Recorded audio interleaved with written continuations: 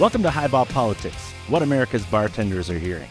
This podcast is a bar crawl around America to find out what real people around the country are saying about hot political issues and culture. I'm David Kochel, longtime political consultant and veteran of 6 presidential campaigns. And I'm Rob Stutzman, political consultant based in California. Once worked for a governor named Schwarzenegger.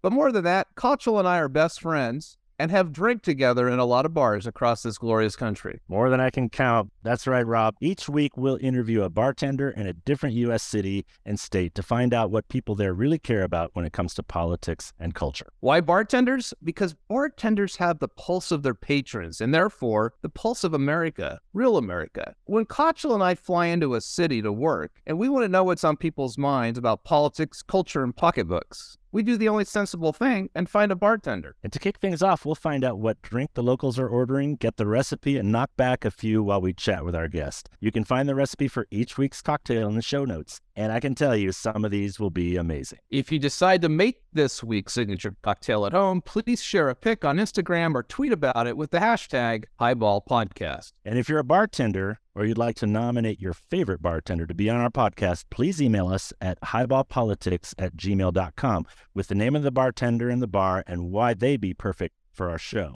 Today, we're talking with Marco Argiro, who bartends at the Blue Room in Nashville, Tennessee. But before we bring in Marco, let's set a little bit of context about what's going on in Nashville and why the country's eyes, if not the world's, has been set upon it the past 2 weeks. Yeah, Rob, this is going to be a little bit of a different episode, I think, for us. And we're talking to someone I think is going to have a really interesting perspective on what's been going on there. Obviously, with the school shooting at the Covenant School a couple of weeks ago, and then with the protests that created this spectacle in the legislative chamber, 2 young black lawmakers expelled from the Tennessee House, and Vice President Kamala Harris flying in, giving a speech. There's a lot going on right now in this community that is being discussed all over the country. And so I'm kind of looking forward to getting into it. But it's important to also remember Tennessee is a very red state. Donald Trump got over 60% of the vote, won by 23 points in 2020. You have a supermajority of Republicans in the legislature, and they're winning re-election. So this is a city, a very blue city, and a bar located in a creative community that is politically, I think, at odds with what the overall sentiment is in the state. So it'll be interesting to see whether we can kind of draw out any of the conversation here to get some common understanding. And I know at a time like this, with the shooting that just happened in Louisville as well, you know, emotions are running high. And I hate the idea that we just retreat to our corners and go to talking points. So one of the things I like about doing the show with you, Rob, is, you know, we get to maybe have a little deeper dive. We get to talk about people, real people in real places, and what they're up against, what they're doing, what they're saying, and all of that. So I'm looking forward to getting into this. Yeah, I think our hope today is this is more somber than our normal type of episode, rightfully so, is that you're going to hear Marco reflect back a bit what's it like to live there right now and be part of that community.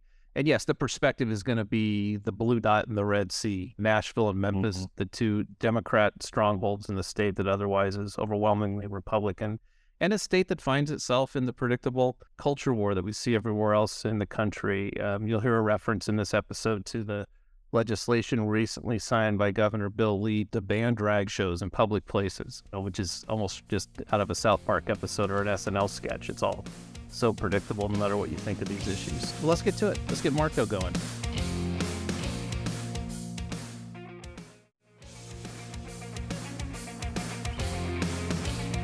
We want to welcome to Highball Politics Marco Argiro from the Blue Room in Nashville, Tennessee. Marco, thanks for being aboard today. Happy to be here. So tell us about the Blue Room, kind of where it's located in Nashville, you know, what it's all about, because there's actually a great story here. Yeah, it's in the Pie Town area of Nashville, which is just on the outskirts of downtown, so just outside of all the hoopla downtown Nashville. But it's near City Winery and the Nashville Mission, and exactly at 623 7th Avenue South. So, Marco, tell us a little bit about the place itself. Tell us about the atmosphere, the price point. It's got a very interesting location where it's co-located with a famous record label. Give us details on all that. Yeah, it's open to the public weekly, every Thursday, Friday, Saturday evening. A lot of craft cocktails. It's a lot of local neighborhood brews, Fat Belly pretzels we serve as well as like snacks. The lounge is kind of a dreamlike cornerless blue space. It was a former photo studio as well. A lot of people also think it looks like a skate ramp, like you could skate up the side because of the way that the walls are curved, But it's got a lush outdoor patio and a vintage photo booth, and they have live music and trivia and dance parties and DJs, art exhibitions, film screenings.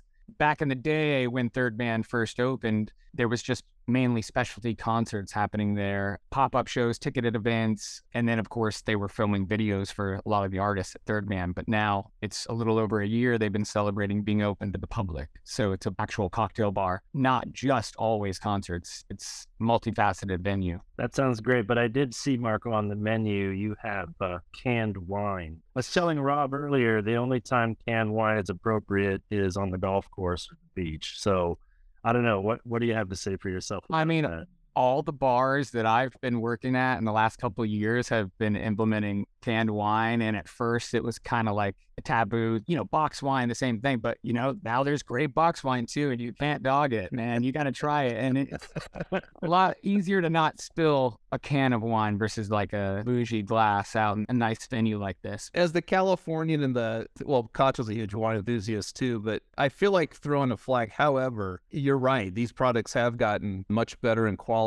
And I love that it just brings a different accessibility of wine to the market. So I'll pick up Koch's flag and say no foul, as long as we got people drinking wine. It's fresh every time too, you know what I mean? Like, people buy it, you don't have to like open a cork and then like let it go bad and waste it. It's less wasteful, you know what I mean? Exactly. Yeah, actually a 12-ounce serving would be more handy more often than not, probably for me. There you go. All right, you've turned me around. It was worth making him defend himself, Kochel, by the way. It was a good defense. All right, but before we depart from what's served there in the bar, a lot of great cocktails are on the menu there, but you have a specific one picked out to tell us about today. Yeah, the Long Way. It's featured on the new spring cocktail menu. A Legal Mezcal, it's 2 ounces of that, an ounce of fresh squeezed lime juice, an ounce of agave syrup, and then a half ounce of pomegranate juice, shaken, chilled, and strained, served in a rocks glass with the lime wheel. So basically a play on a mezcal margarita, but with pomegranate, and it's quite nice. So it's got that smoky tone coming from the mezcal. I tell you what, I love a mezcal cocktail. It's such an interesting spin on, kind of away from tequila. Just Me too. Yeah, I'm into it. Like, on a personal note, I drink mezcal in place of a lot of the other spirits. Mezcal Negroni, mezcal Old Fashioned. Yeah. I'm right there with you, boys. That sounds awesome. I think I'll be making one of those up as soon as I get home, because we're traveling this week. Tell us now, Marco, about your patrons, what kind of jobs they're doing, where are they coming from, they live in the neighborhood there. Just set the scene for us. Who's coming into your bar every weekend? I'd say it's a healthy mix of local artists and musicians, a lot of musicians supporting other musicians and other artists supporting other artists, a lot of actual locals, a lot of real Tennesseans, but then a good mix of tourists, because Third Man, even long before it was open to the public for the Blue Room side, attached to the headquarters there's a store called, the Third Man Record Store and oddities and whatnot. So people visit from all over the world, all over the country, all over the world, just to kind of see what they've created over here in Tennessee and Nashville. People from all over the world coming that are fans of the White Stripes, fans of Jack White, fans of all the bands on Third Man and what they've built over there. It's pretty beautiful space. There's really no other place quite like it that I've been to. It's an inclusive place. It's in an open place. It's got the vibe for sure. It's really well designed, really well curated. The sound is top notch. The service is top notch, so people just truly come in there in awe, and oftentimes have a lot of questions, about, there's some taxidermy, there's a giant elephant, and everyone's, is that real? Oh my, are those tusks real? And that was from American Pickers. So Jack acquired that from American Pickers show here. But yeah, people from all over the place. And I'd say like the clientele oftentimes are going to be a lot more liberal minded people, but but there's fans of music that have different political beliefs too. And they're also welcome. Sure. So what a fascinating, unique place. The common theme that we may not find in most of the bars with bartenders we've talked to is people are convening here over art and wanting to create and wanting to support one another.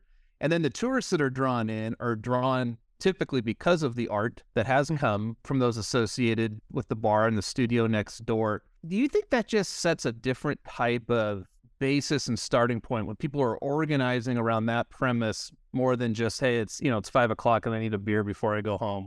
No, they're coming with purpose. Like, they're coming there because they want to see a piece of Third Man. They're not always even just there because they check the schedule. They're just showing up because it happened to fit with their plans visiting Nashville, and they work that into their plans. And then oftentimes they're pleasantly surprised by the scheduling and the programming. So they'll discover their new favorite band, they'll discover a new record, or meet some nice new people and strike up conversation. It's people meeting people, and like I said, like discovering something new. The programming is really well done there. The locals, they're in the industry primarily, you were saying, so they're chasing dreams with one another. They're pulling for one another. Very positive energy, I would think.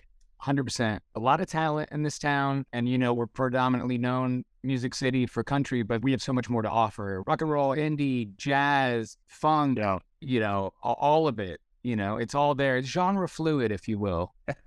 There are thousands of venues around the country, but very few have access to the kind of marketplace of talent that you do. Maybe LA, maybe a few other places, but boy, I got to think, even putting names on the marquee that nobody's ever heard before, you're probably getting some of the best quality writing and performing that you'd see anywhere, because these are people who are there for this reason, to kind of make it. It's an embarrassment of riches, I think, that you're working with there in terms of who's around you that you can put on the bill each night.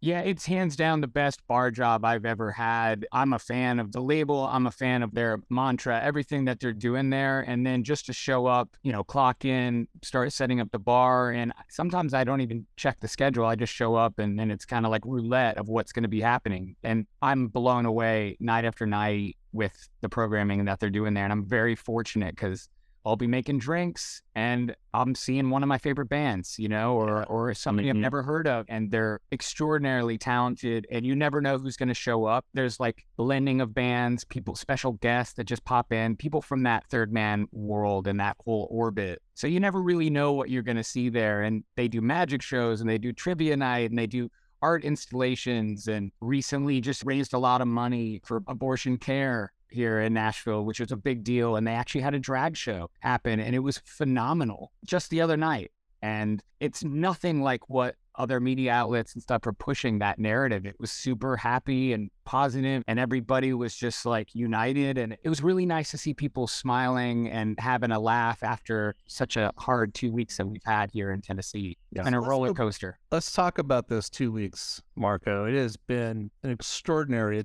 I'll use your words, the roller coaster for this city, this community. It's just over 2 weeks ago now that we had the mass shooting at Covenant School. That created a huge reaction as the city grieved. The rest of the country, of course, slots into their political reactions to it. And then on the heels of that is the political reaction there in your state capital, where two of your local representatives led a protest on the floor of the lower chamber there in the state legislature. The Republican majorities expelled them. They are now being reinstated by the National Council. Some of that reflects Nashville and Memphis being the blue dots in this big red state, your local representatives. And as you've talked about there, your patrons tend to be more liberal. Just walk us through what it has felt like for you as someone local to live through all that. And then just what is the collective reflection of the people coming through the doors and your coworkers to all this the last couple of weeks? I mean, we've been living through it for quite some time now. It's not just these 2 weeks. Sadly, it seems to be this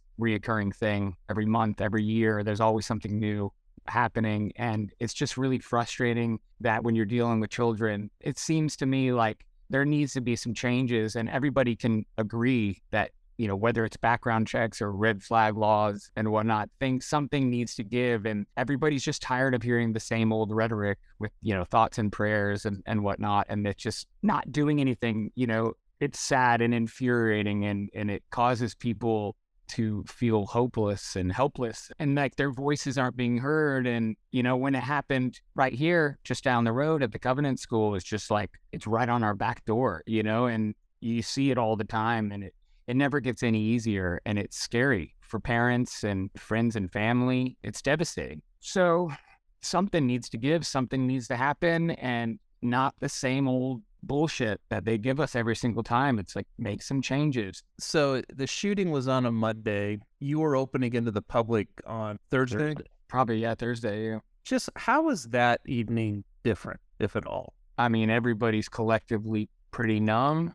Everybody's wiping tears still. Like, every time it comes up, it's hard. They get choked up and emotional, and it's just really, really sad, but also extraordinarily frustrating. And a lot of people are in nothing's ever going to change kind of mentality. But I will tell you, the youth and what we're seeing through our bar and what we're seeing through the community, I think the establishment is scared of the power that the kids have and the youth, because they're organizing and they're getting together and they're using their voices collectively. And that in itself is a silver lining. It's a positive thing that we're seeing in real time. You know, down at the Capitol, I wasn't able to go down there and protest, but everyone I know, every parent I know, every friend I know, all my coworkers from Third Man and Blue Room, from Mirror Mirror, everybody was there. Seeing all our friends and coworkers out there with their children protesting, it was pretty special to see. And somebody posted a video actually, and a lot of the kids and their parents started a chant, not unlike a big soccer match where you'd hear Seven Nation Army from the White Stripes song from that Elephant record. They were using that as like a battle cry at the protests, and I thought that was pretty special to hear. Jack White actually reshared that from his Instagram, and it's like, wah, ba, ba, ba, ba, ba, ba, you know, that big chant, you know? And it was so powerful. And, you know, of course, we're talking about the Blue Room Nashville, and that's Jack White's headquarters, so pretty special. Yeah, thanks for telling us about that. Yeah, of course. A lot of frustration, but hope because of people coming together. So you're sitting there in the middle of this creative community, a lot of young people, a lot of idealism, and that shows up at the Capitol in the form of Justin Pearson and Justin Jones, who are the two African-American legislators who were expelled. Yeah, I'm a Republican, Rob's a Republican. We certainly understand that, you know, you have to have basic rules of order to run a legislative body, to run a courtroom, to run a hearing. But these are two young men who come out of a background of activism and of protest and of passion. And Republicans were doing everything they could to try to keep this from kind of getting out of control. And I think at a certain point, it just sort of bubbles over. And then you're on the well of the House floor with a bullhorn. And it leads to what I think was a huge, huge overstep by the GOP to kick these duly elected young men out of the legislative body. But at the same time, you know, there's a valid argument that you can't run a government if people don't participate within the rules. I mean, you're a protester on the outside, you've got your right to free speech. But when you're inside the body, is there some burden on these two young members to have tried to play within the rules? Or how do you balance some of that? I mean, I wasn't there, but from what I'm hearing, what I saw, I feel like they did try to have their voices heard, and they were silenced and they weren't being called upon. And they're listening to these grieving parents, the constituents, right there in real time. And so they needed to speak up, and they felt like they would be doing a disservice to the parents if they didn't use the bullhorn, you know, the megaphone. And they finally got their voices heard and shared the message that the parents wanted to convey. Which is something needs to be done. And also, I think it was infuriating to a lot of the patrons, coworkers, et cetera, just knowing that they didn't kick out previous people, whether they were child abusers or there was a couple other claims that had happened that people weren't expelled, you know, so like a double standard, you know, and that was pretty sick, you know, that they're just going to push these guys out because they just didn't want to deal with it. They didn't want to hear it. Well, and the racial overtones are unmistakable. Third legislator participated in the protests, a white woman who was not expelled. Yeah. It's rather obvious some of what was going on here. It's funny, I agree with Kochel. We often don't get into a whole lot of our opinions, but we just think this was alarming. Duly elected officials to be removed like this. It's also politically just seems so stupid. We've created martyrs. These two young men will now be famous and are raising money. Vice President Harris came to town, maybe one of her finest moments, which there haven't been probably too many, but she gave a heck of a speech this week. What's the sense then of like the vice president coming to town, and, what is then being said on national cable news, and what politicians nationally start talking about, all these issues that are happening in your community and in your state. Is there a sense they're interlopers? Is there a sense that they're making important points? Just what's the feeling of that when the outsiders come in and all this becomes nationalized? Well, to your point, I would say that the GOP lacked foresight in what they were doing if they're playing the long game in some way. The fact that they would do this, you're totally right. They have created martyrs and these gentlemen. I don't know, as far as people coming in from out of town and stuff, I mean, it shows that the world and the country's watching, and not to be distracted by other things that are being, displayed in our eyes to see and kind of look away. This is all really important stuff. This is really heavy stuff. And all of a sudden it's like talking about Trump getting arrested, or talking about freaking a rainbow on a beer can and Kid Rock's in his backyard shooting it with the semi-automatic rifle. You know what I mean? It's just like, really? Like, there's some really important stuff happening. So stop getting distracted. Nobody cares about a Bud Light can. And it's always that. It's always like whatever. It doesn't matter what outlet. There's always going to be somebody trying to deter away from what's actually happening. And I think the fact that Kamala Harris and other people are coming to this town and talking about it, it means a lot, regardless what side of the aisle you're on, and that they care enough to show up and listen. Meanwhile, I looked at the election results in Tennessee in 2020. Donald Trump gets over 60% of the vote, wins by 23-ish points. Clearly, it's a red state, and you're in a pretty bright blue dot in that red state. We've actually done several of these podcasts where that happens. But what I can't quite understand as a Republican, and kind of looking at sort of how this was handled, there were 1,000 other ways to have handled this instead of just taking the bait. They take the bait, and they're going to end up, really sort of losing not just people in Tennessee and young people kind of bothered by this, and creating a lot more activism because of it. There are ways to turn the temperature down. One of the things we try to do on this podcast is have conversations that are at a lower temperature so that we can talk to each other. Yeah. And we don't have to agree on everything. I mean, Rob's wrong almost all the time. I'm right about the Dodgers over the Cubs, though. Yes, you are. Lately. Anyway, maybe talk to that. Like, what is it like being in a state that is a pretty solidly red state? And when you bring all of this emotion into it, is there a way to have conversations with each other when we can't agree on whether or not to ban an assault rifle, for example? I moved down here 6 years ago from New York City, and I was in my comfortable bubble up there, and I was actually at first dragging my feet about moving to a red state. It quite frankly scared me. I would come here for various tours or recording sessions and whatnot, and I was hesitant. It felt uncomfortable to me. And then somebody framed it like, Marco, you're going to be able to do a lot more good if you come with your mindset and maybe your diplomatic ability or whatever to be able to have a conversation with somebody who shares different beliefs and find some common ground and actually just talk on a human level, without shouting at each other and just putting each other down. I mean, there's a time and a place for that, of course. Somebody says something extraordinarily fucked up, I'm not going to have it at that point. But at the end of the day, being in a public sector like I am as a bartender and an artist, musician, it's finding that middle ground that you can actually hear somebody out and then actually have an intelligent conversation, regardless of the subject matter. But when you're dealing with something like this, where kids are afraid to go to school, parents are afraid to send their kids to school, and there's the argument of it being only mental health and it's not the guns and it's just, there's so much more to it, and there needs to be some changes, and that's it. But I think just having a conversation like you and I are having, like we all are having right now, is really important. I deal with it, not even on this subject, but other subjects, throughout the time. It's like, yes, I'm trying to make money too as a bartender. So I'm not going to alienate this guy because he shares a different belief than me, unless if you're being an asshole, there's the door, buddy. You know what I mean? Right. But for the most part, you have to be open. And I think I'd be a hypocrite if I didn't listen. I don't want to be. So pretty liberal, progressive part of the city that you're in, that's who's attracted to the bar. One thing we've been asking bartenders in these more urban settings is, how do you think patrons are feeling about the president and whether or not he should run for re-election? Overall, collectively, most people probably sharing my mindset a little bit more, or a little bit it's been way more hands off. It's boring. There's not all the talking points that are going to get us all riled up. So it's kind of easy to go about your life, and do your thing, do your business. And if it's not directly affecting you or agitating you to the point where you gotta like the last administration was doing, that was really, really pissing people off all the time. I think it just got back to politics being boring a little bit, if I'm being honest. That's what it seems like, So there's a comfort level with Joe Biden not being in your face all the time. Yeah.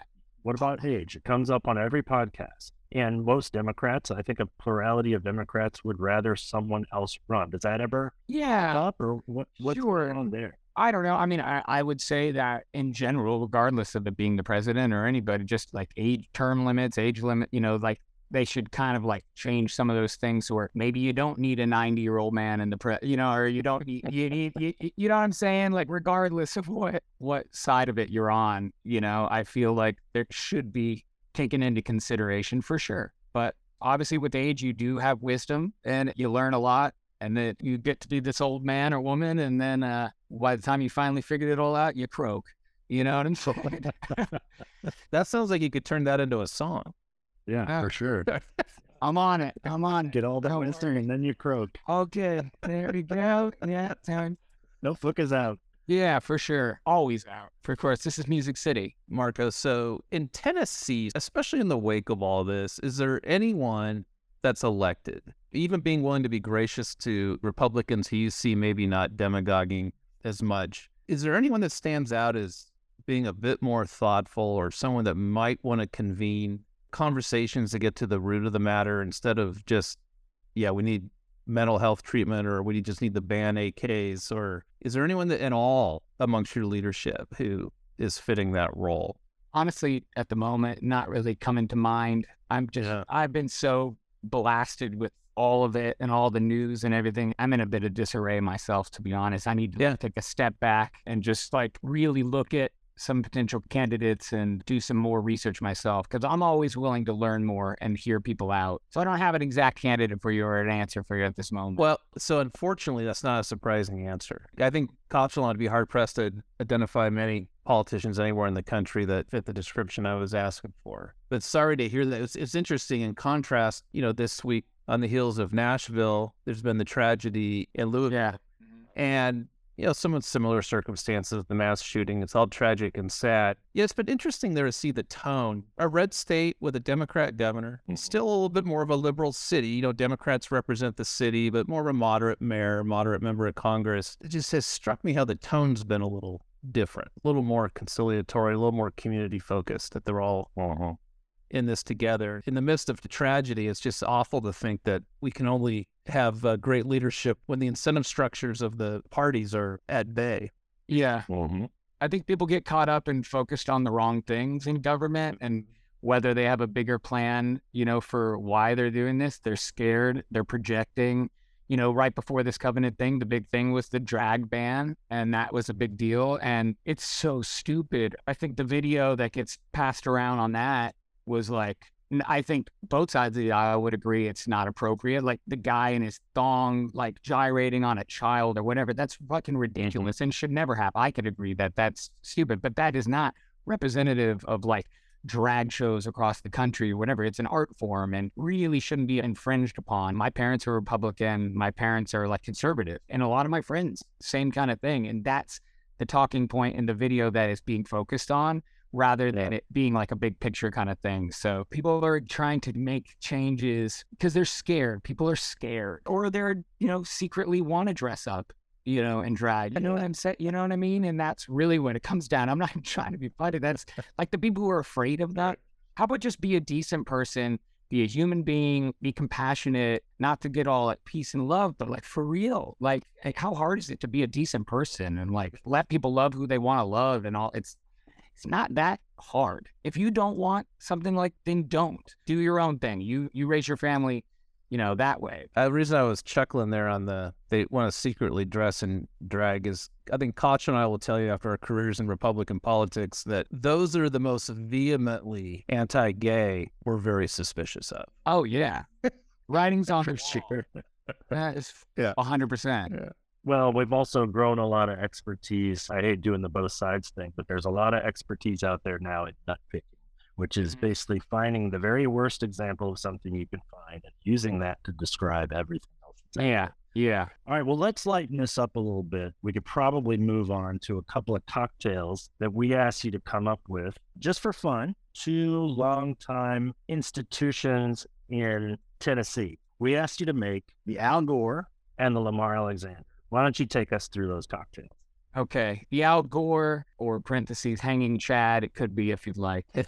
Let's start with some blue curacao, and then we're going to add some white rum, maybe a bit of seaweed extract, some lime juice, a pinch of Himalayan salt. Let's serve it in a salt-rimmed shot glass, like a real short shot glass. No ice necessary because it's served warm, like our planet is becoming. And then what you're gonna do is you're gonna empty the entire drink into the shot glass so it overflows all over the bar and the patron, just like our ocean rising. Thank you, Jeb. Thank you, George Jr.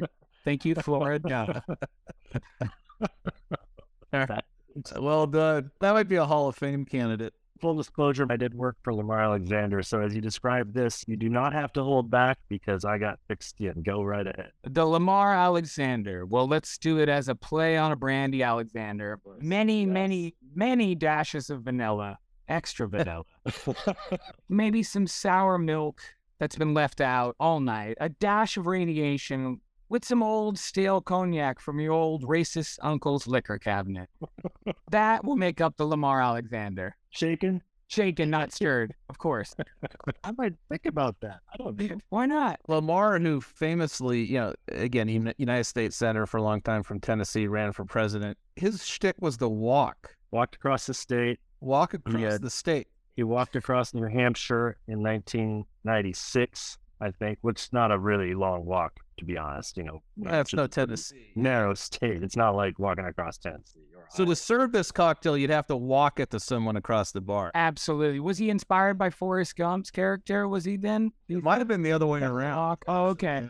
Well, 96, I'm trying to think when Forrest Gump came out, but I think it might have been like 94. But either way, it's a walking cocktail, and you might get walking pneumonia after you have this as well or something. I don't know. It's going to definitely take away your immunities. That's for sure. I got to go look and see if I still have my red flannel shirt that Lamar popularized. Another trademark. Yeah. For the Rick Santorum sweater vest, there was the Lamar flag lumberjack shirt. He was against wind and solar, wasn't he? Didn't he say the windmills were like eyesores or something? Well, it's interesting. As offshore wind continues to kill birds and now environmentalists are starting to oppose it, Lamar may have been ahead of his time. I'm ahead, friend. Marco, this has been great. This has been one of our longer dives, but we think your community was worthy of it, given what's going on right now. We appreciate your candor, your genuine reflections of what your community there at the Blue Room are living through right now. And our hope is that our listeners will be able to listen to this and take something away that they're not picking up by watching the cable news and listening to politicians talk about what it really feels like to be on the ground there in Nashville right now. Yeah, we have a really strong community here in Nashville, and it's only getting stronger. And the kids are all right. I'll say that. Next time I'm in Nashville, I'm not headed to the Peabody. I'm coming straight to the Blue Room. Pretty cool hang. Absolutely.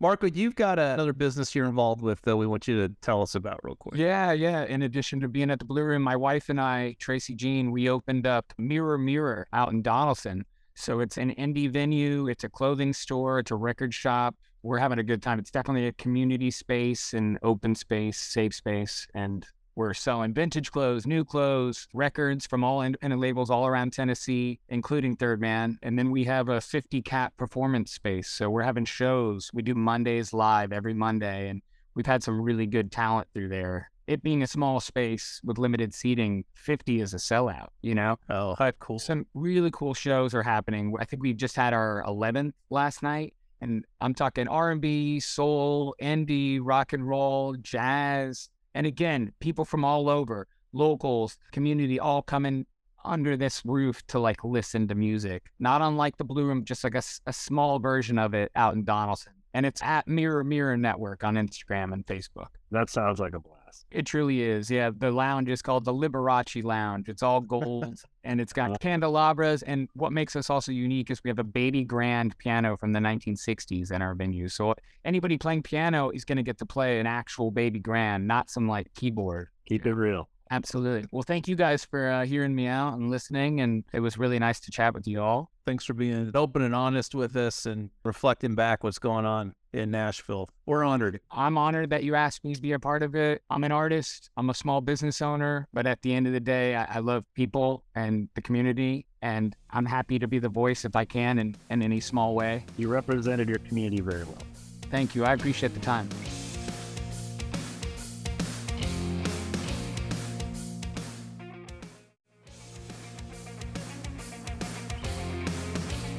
Well, look, Rob, that was, I think, our longest interview to date, and it was a great interview in a place where there is a lot happening. Emotions are high.